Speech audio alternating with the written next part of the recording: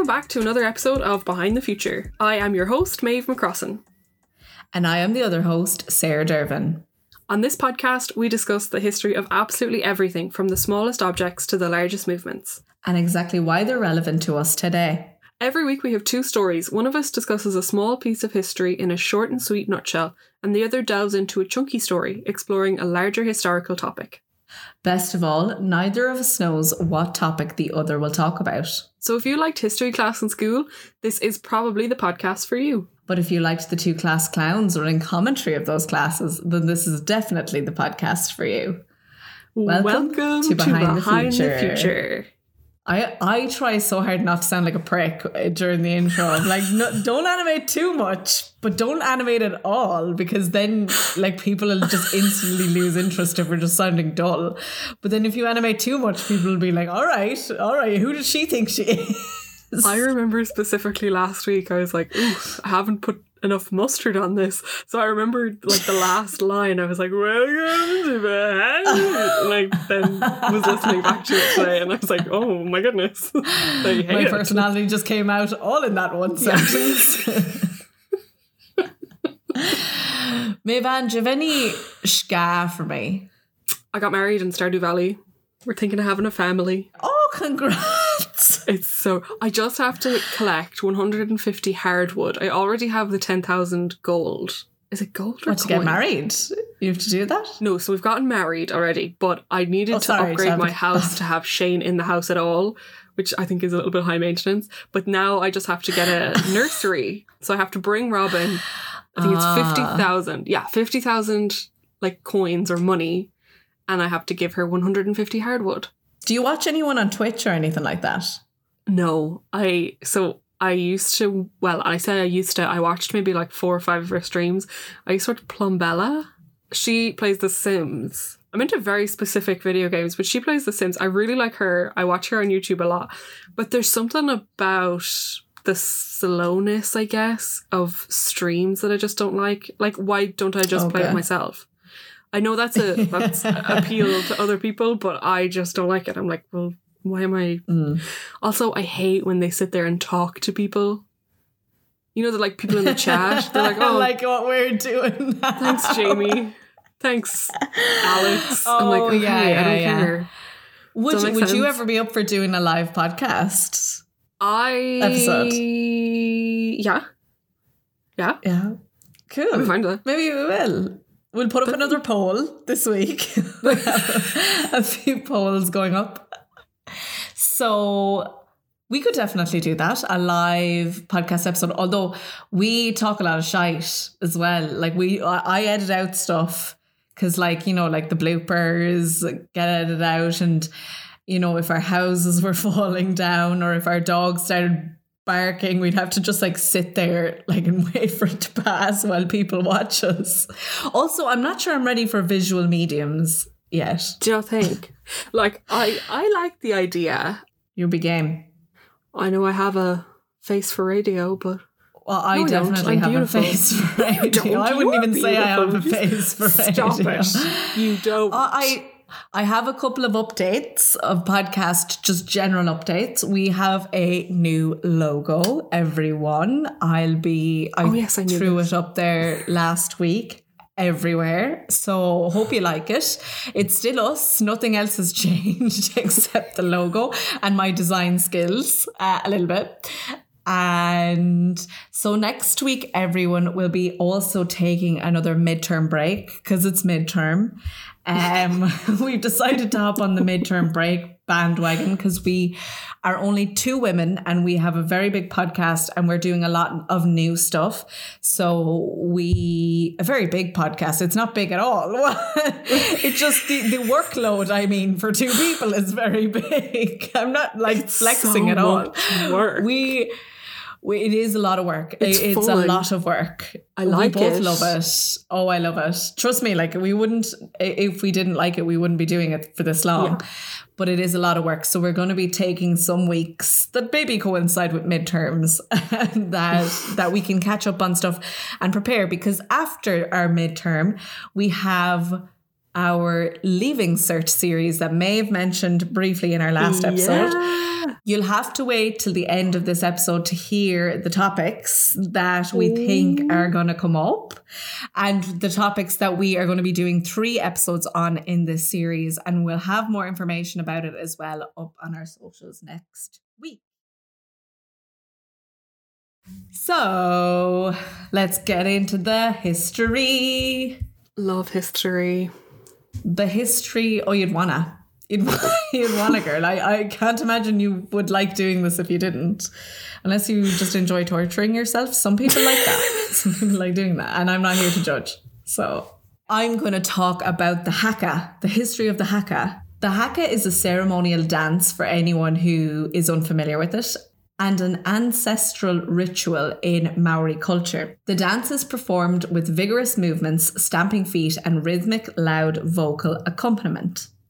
It can be performed by both men and women at several social functions throughout Maori culture, for example, to welcome distinguished guests, to acknowledge achievements, and at funerals.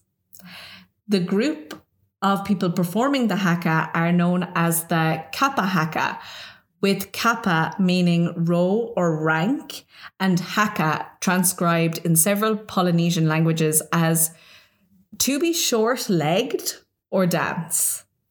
The dance makes sense to me, but the short-legged, all right. How does it mean both? There are some words, like I studied German, and there are some words that have double meanings and you wouldn't want to mix some of them up. Oh, I need to disclaim before I continue. I apologise to everyone who will be offended by my mispronunciation of these Maori words. Okay? They were hard. I looked up the pronunciation as best I can, but some of them are just really, really hard. So we'll all have a laugh and some people will be offended, and I do apologise in advance for that.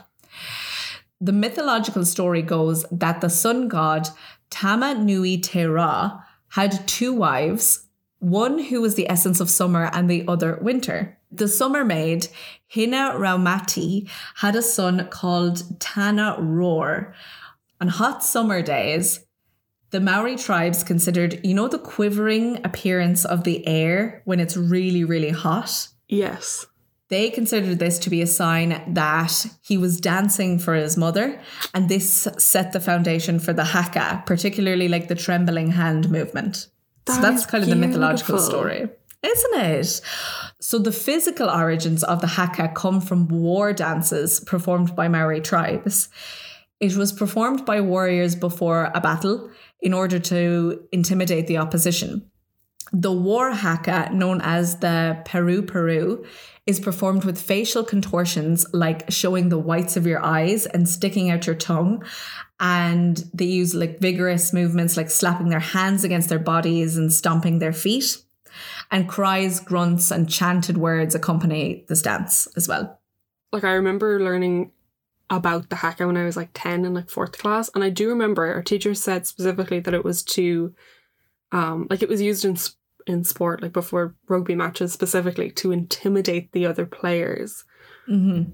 But I feel like now it's, I mean, from what you've said and also from just being alive and hearing about it, I know that that's not the only reason, but is there a specific reason why they would do that with their faces other than to intimidate? So there's actually different types of hakas, and one of them is actually called the nyeri.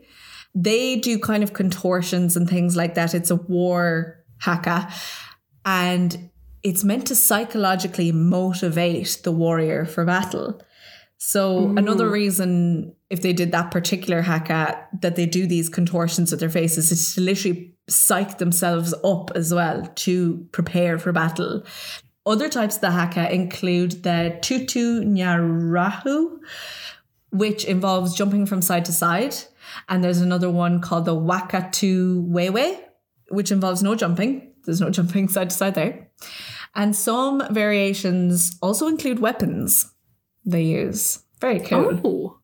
When early European inquisitors arrived on the Polynesian islands in the early 19th century, they were horrified and shocked by the dancers' vigour and ferocity. The Christian missionaries attempted to eradicate the dance along with other elements of Maori culture which clashed with their beliefs and their customs. And leader of the Church Missionary Society, Henry Williams, at one point attempted to replace the haka with hymns.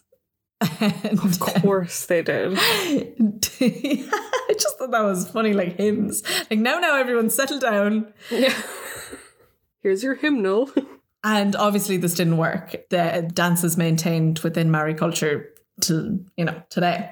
The most worldwide renowned haka is Ke Mata, which was composed in circa 1820 by the Ngoti Toa tribal leader at the time. His name was Te Roporaha. This is the dance that we all know, kind of, if you generally see a haka now, particularly on rugby, this is the most commonly used one. However, when I was looking them up, I actually saw a lot of different variations. So this is said to be the most common though. So the story goes, he composed it when conflict arose between his tribe and neighbouring tribes over previous instances and control over coastal resources. When seeking alliance with other tribes, Te Raparaha was hunted by a war party from a rival tribe. His allies told him to hide in a pit with his wife at the entrance, protecting him both physically and spiritually. Apparently having a woman there was to protect his spirit. And while the party closed in on the area, he hid in this pit. And he muttered to himself, Ke mate, which means, will I die? And ke ora, will I live? And they're lyrics in the Ke Mata haka.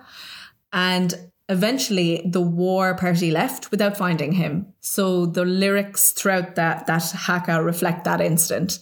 Like there's lyrics about him coming into the sunlight, and apparently there's a big hairy man that pulls him out of the pit. But it is a really nice, it's a lovely chant, I have to admit. I actually have it if you'd like to hear it, Mayban. Would you like to hear it? A multimedia production, yes! So here's the haka, here's the Ke Mate haka.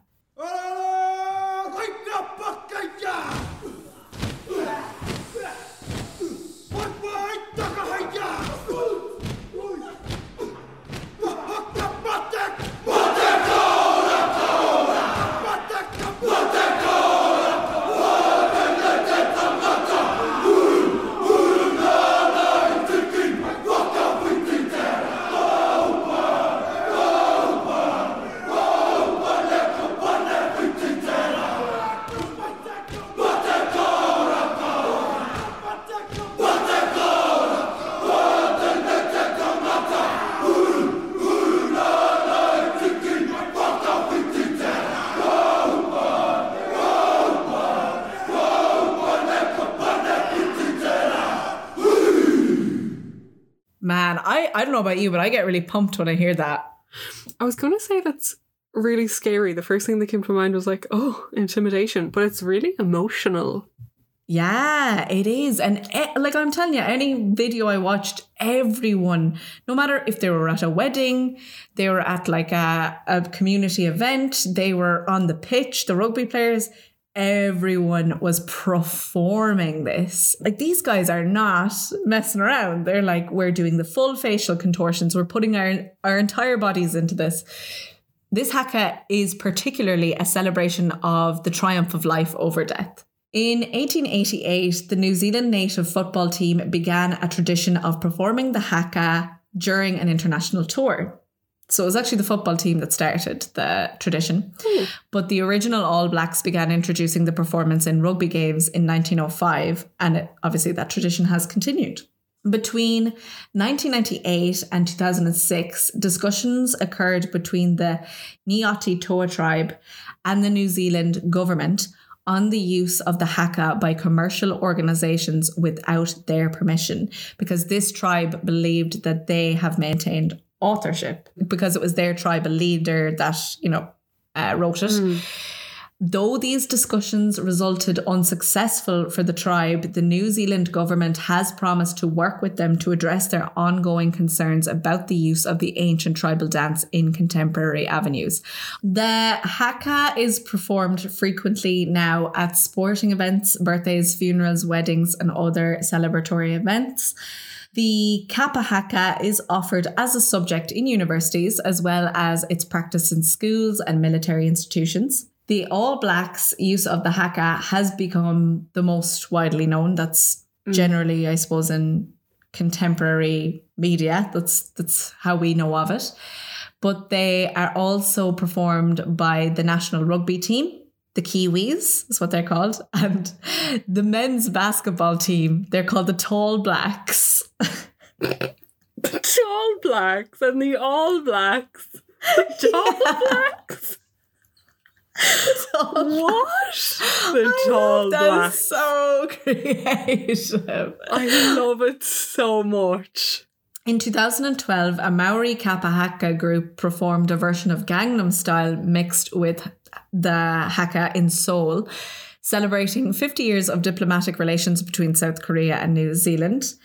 And impressively, in 2014, the New Zealand team performed the haka at the Roller Derby World Cup in Dallas in roller skates, and it has become a tradition since.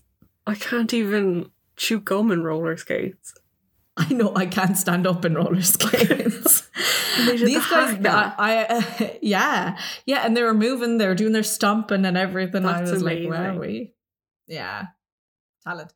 But that is the haka.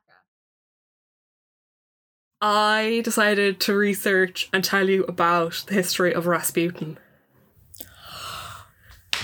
I knew you'd be excited about this story. Bring it on. I am so excited about this. You know I love a good Russian history story. I'm kind of jealous you got in there first. I am actually convinced he's on my list, and I'm going to have to cross him off. He probably is.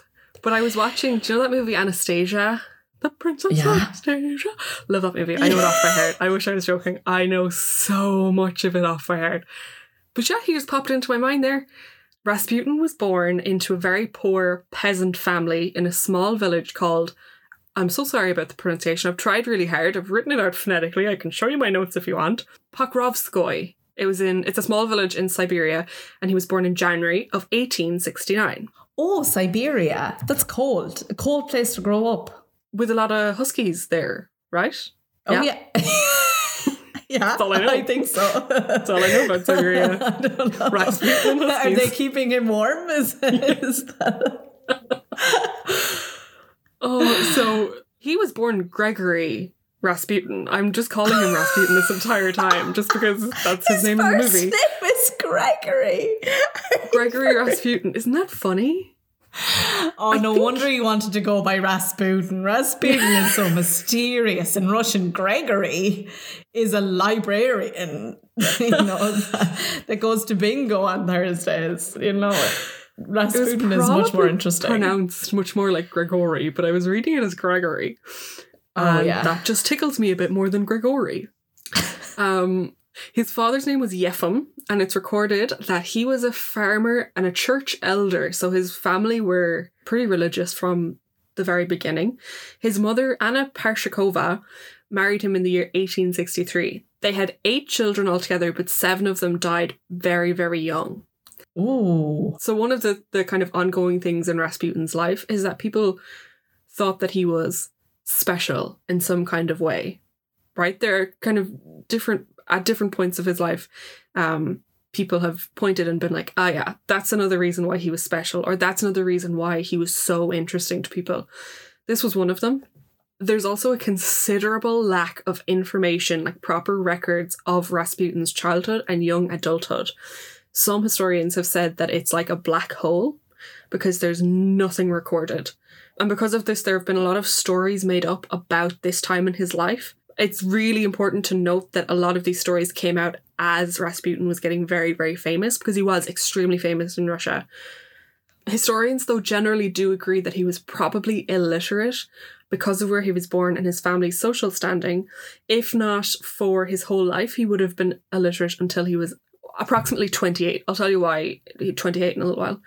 There are local archival records that suggest that he was a little bit unruly and that he probably would have gotten into small bits of trouble with the law, like for drinking or for petty theft. Later in his life, though, he was blamed for major crimes like stealing horses and blasphemy. Stealing horses was a huge problem in this small village. Oh, do you know what they call where I come from? You know our nickname? No. It's sheep stealers. Is that? Sheep stealers. Yeah, because apparently we were notorious sheep stealers back in the day. Yeah. Sheep stealers? Sheep stealers, yeah. That's a nickname. What are you, the tribesman? The fucking tribesman, and we're the sheep stealer. For God's sake. That is so dumb. Sorry. Not your sheep. I don't have sheep. That's all I'll say to you.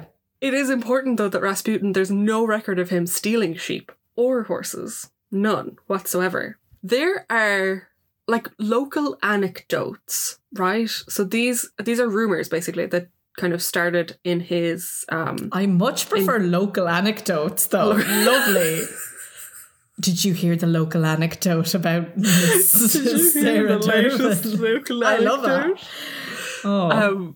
People thought that he was gifted in some way or that he had psychic capabilities. So there's a lot of people had a lot of different ideas, right? So some people thought that he was psychic, some people thought that he was gifted and that God gave him his gifts. But then later on in life, people thought that maybe he made a deal with the devil and that's how he got his gifts. We'll get into that a little bit more. You'll kind of understand why people thought that. But there's this one particular story, and all it is just a story. It's hearsay, as Judge Judes would say. There's one particular story where these men in the village came to his father's house and they were talking about a horse theft. I'm not entirely sure if they were actually accusing Rasputin or his family of stealing the horse, but I do know that they came into the house, they were talking about it, and Rasputin would have been maybe like 13 or 14, I saw some records say. He pointed to one of the guys and was like, it was you did it. And then apparently Rasputin was right. The rest of the guys followed the man that was pointed to back to his house and they caught him trying to move the horse. So that was one at one point. There was also a story where him and his cousin went swimming and then they both got pneumonia. Swimming in Siberia though, like you would get pneumonia. Oh yeah. What were they asking for, realistically? Yeah, they both went swimming, they both caught pneumonia, and apparently at this point pneumonia was a death sentence especially for kids. Again, they would have been like maybe 12 years old, I guess. But Rasputin survived it when his cousin didn't. So people thought that was amazing.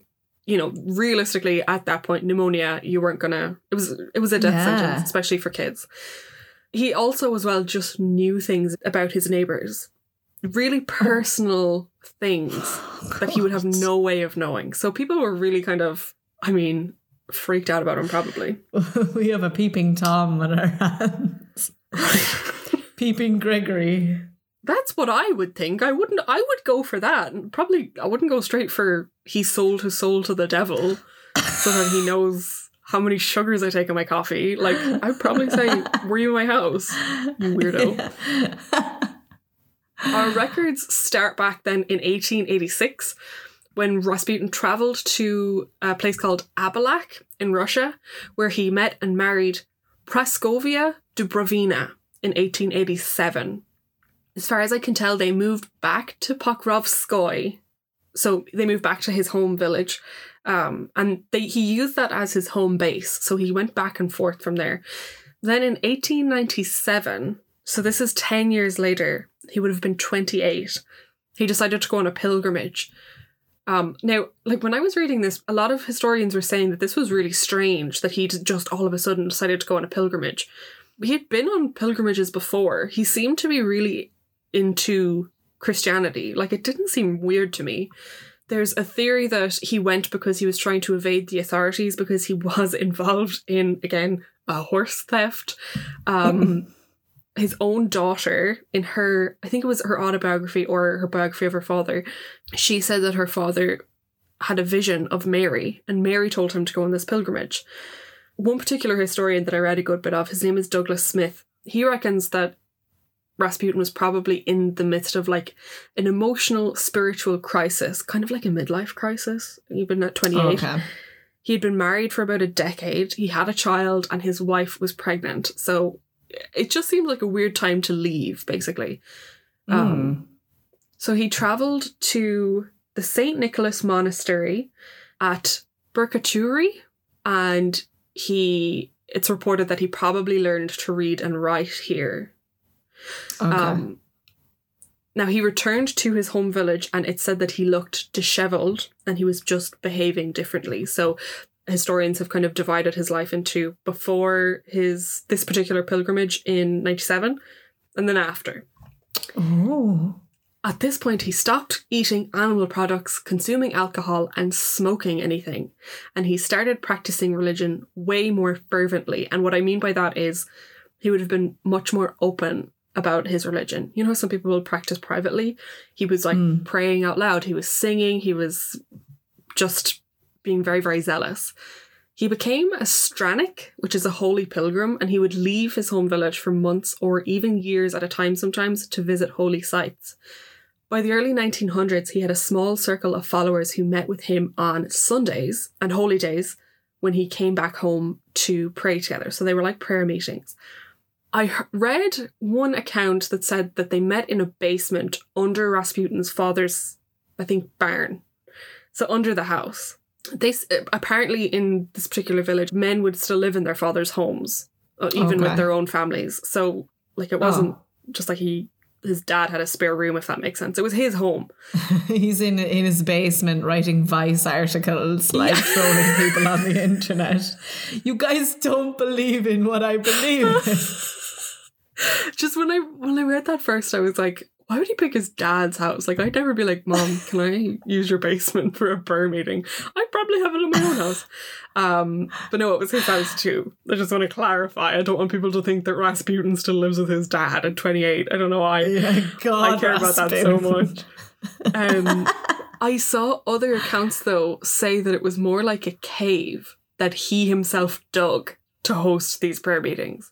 Oh, much more sinister. Yeah, I heard about right? this. I heard about this. Much more sinister. So the village priest and the elders of the village, they weren't mad about Rasputin at all. They did not like him. Because of what we know now, at that point they were just rumours, right? There were stories that his female followers would wash him before every meeting, and that Rasputin had joined this, it was a cult, it was like a religious sect. They were called the Klisti. The Klisti were a cult that had rituals that included group sex, and they would whip themselves. This is called self-flagellation. I googled that on my work computer. Oh. Really glad.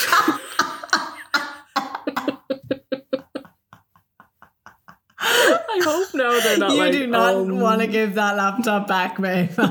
You do not want to give that. You cleared those cakes and cookies. You get a data expert to extract that shit from the motherboard. There is no coming back from that. Like, you can try. Oh my God. Actually, I also have a funny story. Once, so I had the two laptops open once. And my work laptop and this one, and I typed Nazi propaganda because I was researching it, and I was typing into Google. I typed it accidentally into the wrong laptop. Like, I literally had them right beside, and I was looking at a different screen. I was looking at a monitor. I almost just sent that into a group work. Just Nazi. They were just talking business, and I sent in just Nazi propaganda. I had a moment of like fright that I already did it, and like my heart went out of my skin, but I didn't. Thank God. I was so close. I actually think I hit enter and it didn't work or something. And then imagine coming back from that. Literally, imagine being like, sorry, I was just Googling it. I'd be fired. That is so funny. Oh my God. Something that was really interesting, the Klisti would meet in underground basement type venues, specifically underground, don't know why. Interesting that Rasputin dug his little cave, apparently, some people say, and they also didn't eat meat, smoke, or drink. So We put two and two together, but they had orgies. Yeah, right? I wrote here, the Cliffsy were straight edge. You know straight edge? No. No. Straight edge. Oh, so it's like, I think it's part of the punk movement. Straight edge people, they wouldn't drink alcohol or caffeine, most people. They wouldn't smoke anything. They were straight edge. I don't think I can hang out with those people. In 1904, 1905, he travelled to the city of Kazan and he gained a reputation as a starret. A starret was an elder that people would go to for spiritual problems and they'd get advice from a starret. He was really well liked. He received a letter of recommendation to go to the St. Petersburg Theological Seminary from church officials in the area. Now, there's this story from around that time where there were rumours about him engaging in sex with women that were following him, which he was forcing upon them, is as far as the rumours go. In this story, an elder confronted him about it. Rasputin turned around and said, "No, that didn't happen. And by the way, one of your monks is going to attack you in a few days." And he was right. The monk tried to attack him with a knife. He tried to stab him. So, oh my God. Yeah. So the elder was like, well, if he was right about that, then obviously he must have this gift from God. Obviously he must be okay. So he probably didn't attack those women. He probably didn't assault women. Yeah, which, I mean, who knows? He was in When he was in St. Petersburg, he lived with this particular church leader. His name was Theophan. And Theophan would bring him to the salons where he gained a lot of influential followers. So people wonder how he got so popular and how he got so... Wait, the salons? Did you say, sorry, the salons? Mm-hmm. He'd bring him to the salon? Yeah. No, the salons were like cafes, maybe? Salons, they'd be nice rooms where people of influence, like government officials, aristocrats, that kind of thing, would hang out together. Oh, how do I not know this thing? Salons. I was like, wow, he can get his nails done. Just have a chat about the orgy I had last night, I tell you. You shouldn't smoke, Margaret. It's bad.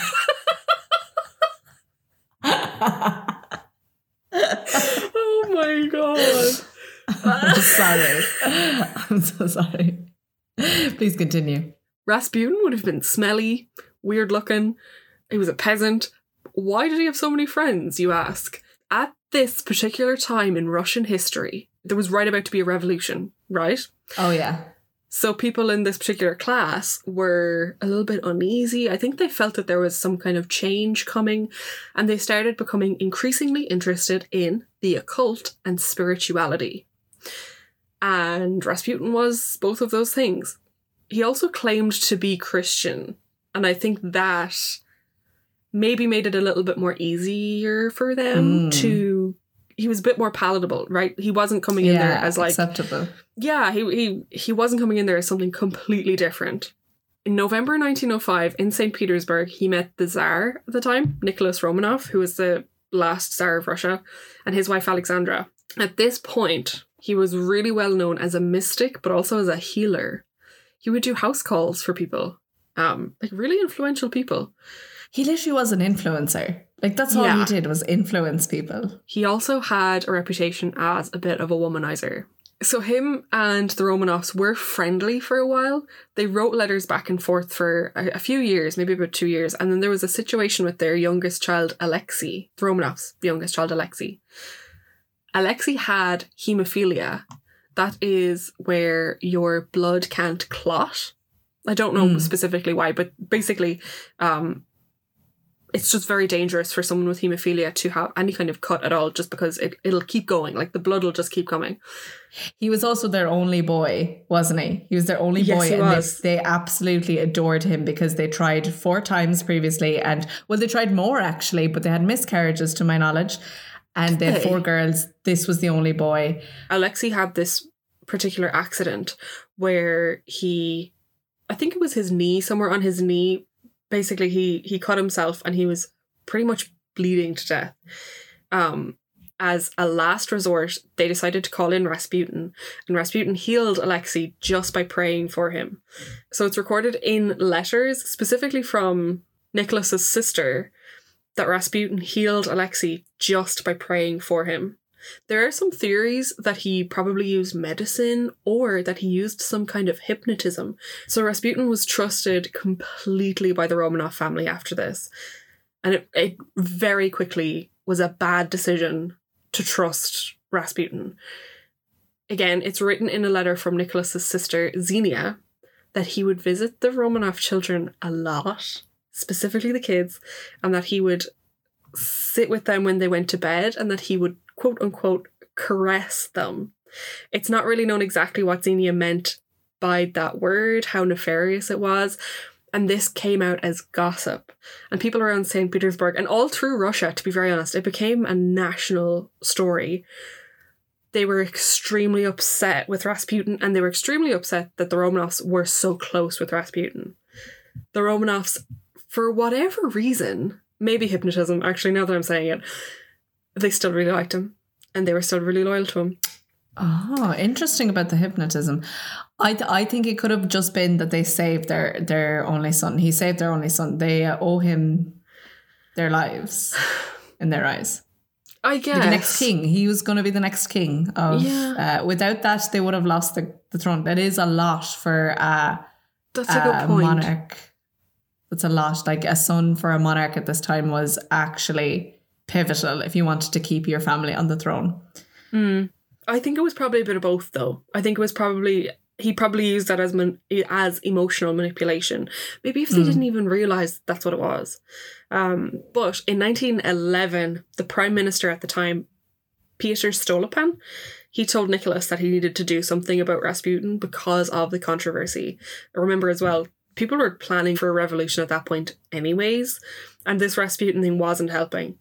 Because of what Stolopan asked of Nicholas sent Rasputin out on a pilgrimage until Stolopan passed away. He was assassinated, I think, like within the year, and then Rasputin came back as if nothing happened. In 1912 and 1915, there are another couple of times where Rasputin healed Alexei from bleeding to death, but again, there are so many theories that are a little bit more likely as to what actually happened. He had a horrible reputation at this point, however.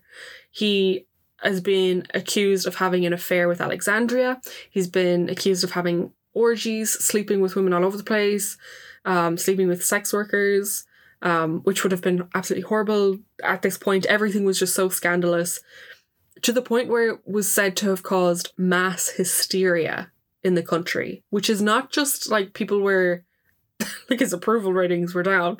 It was people were livid with him. I think they just knew he had such a power over the Romanovs.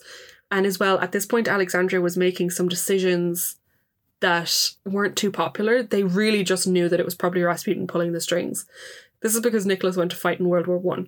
In 1914, actually, a peasant woman named Chionya Guseva attempted to assassinate Rasputin. She stabbed him in the stomach outside of his home, in his home village. But he was treated in a hospital and he survived. Prince Felix Yusupov, so he was married to Alexandra's niece either at the time or shortly thereafter. Him and a group of accomplices decided that enough was enough and Rasputin was a threat to the entire empire. So on the 30th of December 1916, Felix led Rasputin to the basement in his house. He gave him food and drink that was completely laced with cyanide. Apparently, the cyanide didn't work. Straight up, just did not work. Oh my God. Rasputin sat there, he was talking, he was blah, blah, blah. And there's this really creepy story where apparently Rasputin just looks at this Prince Felix after a while of just nothing happening. And he just goes, "You're wasting your time. You can't do anything to me." Oh my God. And Felix goes, "Okay, I just have to go upstairs for something." He went upstairs. His accomplices were like waiting in the sitting room. Like, is he dead? Felix goes, "No, can I get a gun? Does anybody have one on them?" He gets a gun, goes down and just shoots Rasputin in the chest. So you'd think it was over. No, it's not. Oh my God, what the hell? Of course, as well, this is hearsay, but it is just a really interesting story. One of the accomplices was a doctor and he went down to see if Rasputin was dead, declared him dead. They all go back upstairs. They're talking about what to do. They decide to go downstairs. They have to do something with the body. Rasputin was in the same position, like on the floor, still obviously dead. And Felix got really angry and decided to shake him by the shoulders. Rasputin apparently opens his eyes, stands up, and attacks him. Oh. He runs outside trying to get away. One of the guys that Felix was with shoots him down from behind. And did it work? So, apparently, again, hearsay, as Judge Judy would say, they decided to tie his hands and legs because they just couldn't trust him. They couldn't trust that he was dead. Like lacing his food with cyanide and nothing happened. They must have got a bottle mixed up or something there. Maybe it's just salt. It was just extra salty. And he's like, damn it, I forgot the cyanide. I left it right beside the salt. Picked it up by accident. So they like had to bind his hands and legs and they threw him in a river. And apparently when he was found, the tie was removed from his hands. Also, apparently there was like water in his lungs. So they reckon that he might have come back to life from the river. I will accept and believe the first one. I'll accept and believe that he came back from the dead once, not twice. Not in a river. But surely that's what happens though. When you drown, your lungs fill with water. But for his lungs to have been filled with water, he would have had to have been alive when he was thrown in the river. But apparently, if we're to believe them, he was dead for the second time. He might have been still alive though, because like if they didn't shoot him in a fatal position, they could have shot him somewhere where, you know, he could still live for moments, and then they threw him in the river and then filled his instantly. Think about it though. He was pronounced dead by a medical professional twice. But then he got up and he was like, no, he tried to run away. I don't know that I believe it. I mean, it doesn't matter. He's Rasputin. Oh, you think someone could have like made this up when they were recording it? So, actually, I was listening to a podcast about this the last day, and the podcaster made a really good point. And she said that Rasputin was so hated at this time that Felix was such a hero at this point. He was probably over-exaggerating because he was really proud of himself. You know? He was probably like, oh, you guys have no idea how hard that was for me. You know? Like he was probably just adding, like, I don't know. Yeah. Also, she mentioned a very good point. The autopsy where it was shown that he had water in his lungs. That record has just been completely lost. So we don't even have that to point to as being like, oh, you know. But that's hearsay as well as Judge Judy. Judge Judy. That was a really interesting episode. You have to check out all our socials now. Go and follow and like and all that crack on Behind the Future Pod on Instagram and future_behind on Twitter. Mivan, will we reveal the Leaving Cert subjects we'll be discussing in our 3-part Leaving Cert series? For the first episode, we're going to look at Ireland. We're going to look at the Easter Rising in 1916, and we're going to look at the War of Independence. For the second episode of this series, we're going to look at the space race and the Cold War. And then for our third episode, we will look at Mussolini and his policies and Italy, the relationship between church and state. Of course, we're not going to cover the entirety of the Leaving Cert, but we got some suggestions and some predictions from some of our lovely helpful history teacher friends, and we just wanted to give you guys a good idea of how interesting the Leaving Cert course is. Yeah, exactly. Do I sound like a dork? And no, I agree with you. That's why in our intro we say if you liked history class in school, this is probably the podcast for you, because we're going to go back to, even though I didn't do history for the Leaving Cert, a lot of people will be listening to this be like, Sarah, you weren't in that class. I wasn't, because I was told biology would be more important to me, and now I don't use biology in any facet of my life, and I have a history podcast, and I did history in college and studied it for 4 years. So yes, that was wrong. That was wrong advice. Sorry, I have burdens that I hold on to. But anywho, I didn't. But this 3-part series is like any ordinary episodes. They might be a little bit longer in length because we have a lot to cover. But we're still going to just bring you history as a story you know, they're really interesting topics. So whether you're a Leaving Cert student or not, you can still tune in. You're not going to be excluded. It's going to be kind of the same gist as every week. If you're enjoying every other episode, this won't be different. But if you know a history student that is sitting the Leaving Cert or a final exam that may include some of these topics coming up this summer, then please let them know, because honestly, entertainment and storytelling are one of the most, like, they may get one line out of this that they'll write in their Leaving Cert, but that one line could be another like 3 points, which could set them up another grade. You know what I mean? So we want to help and we want to tell these stories. So please let any Leaving Cert or fifth year or anyone who wants to do history for the Leaving Cert, maybe in a couple of years, they could have similar topics then. Let them know about this episode, and that will be out after our midterm break next week. We're going to take a midterm break, and after that we're going to dive right into the series, so be sure to keep an eye out. We'll come back to you with weekly content after our week break, and we're kicking it off with our Leaving Cert series, so really looking forward to it. That's it. That's the history. That's the podcast. And remember, don't forget. Bye now. Thanks for listening, my friends.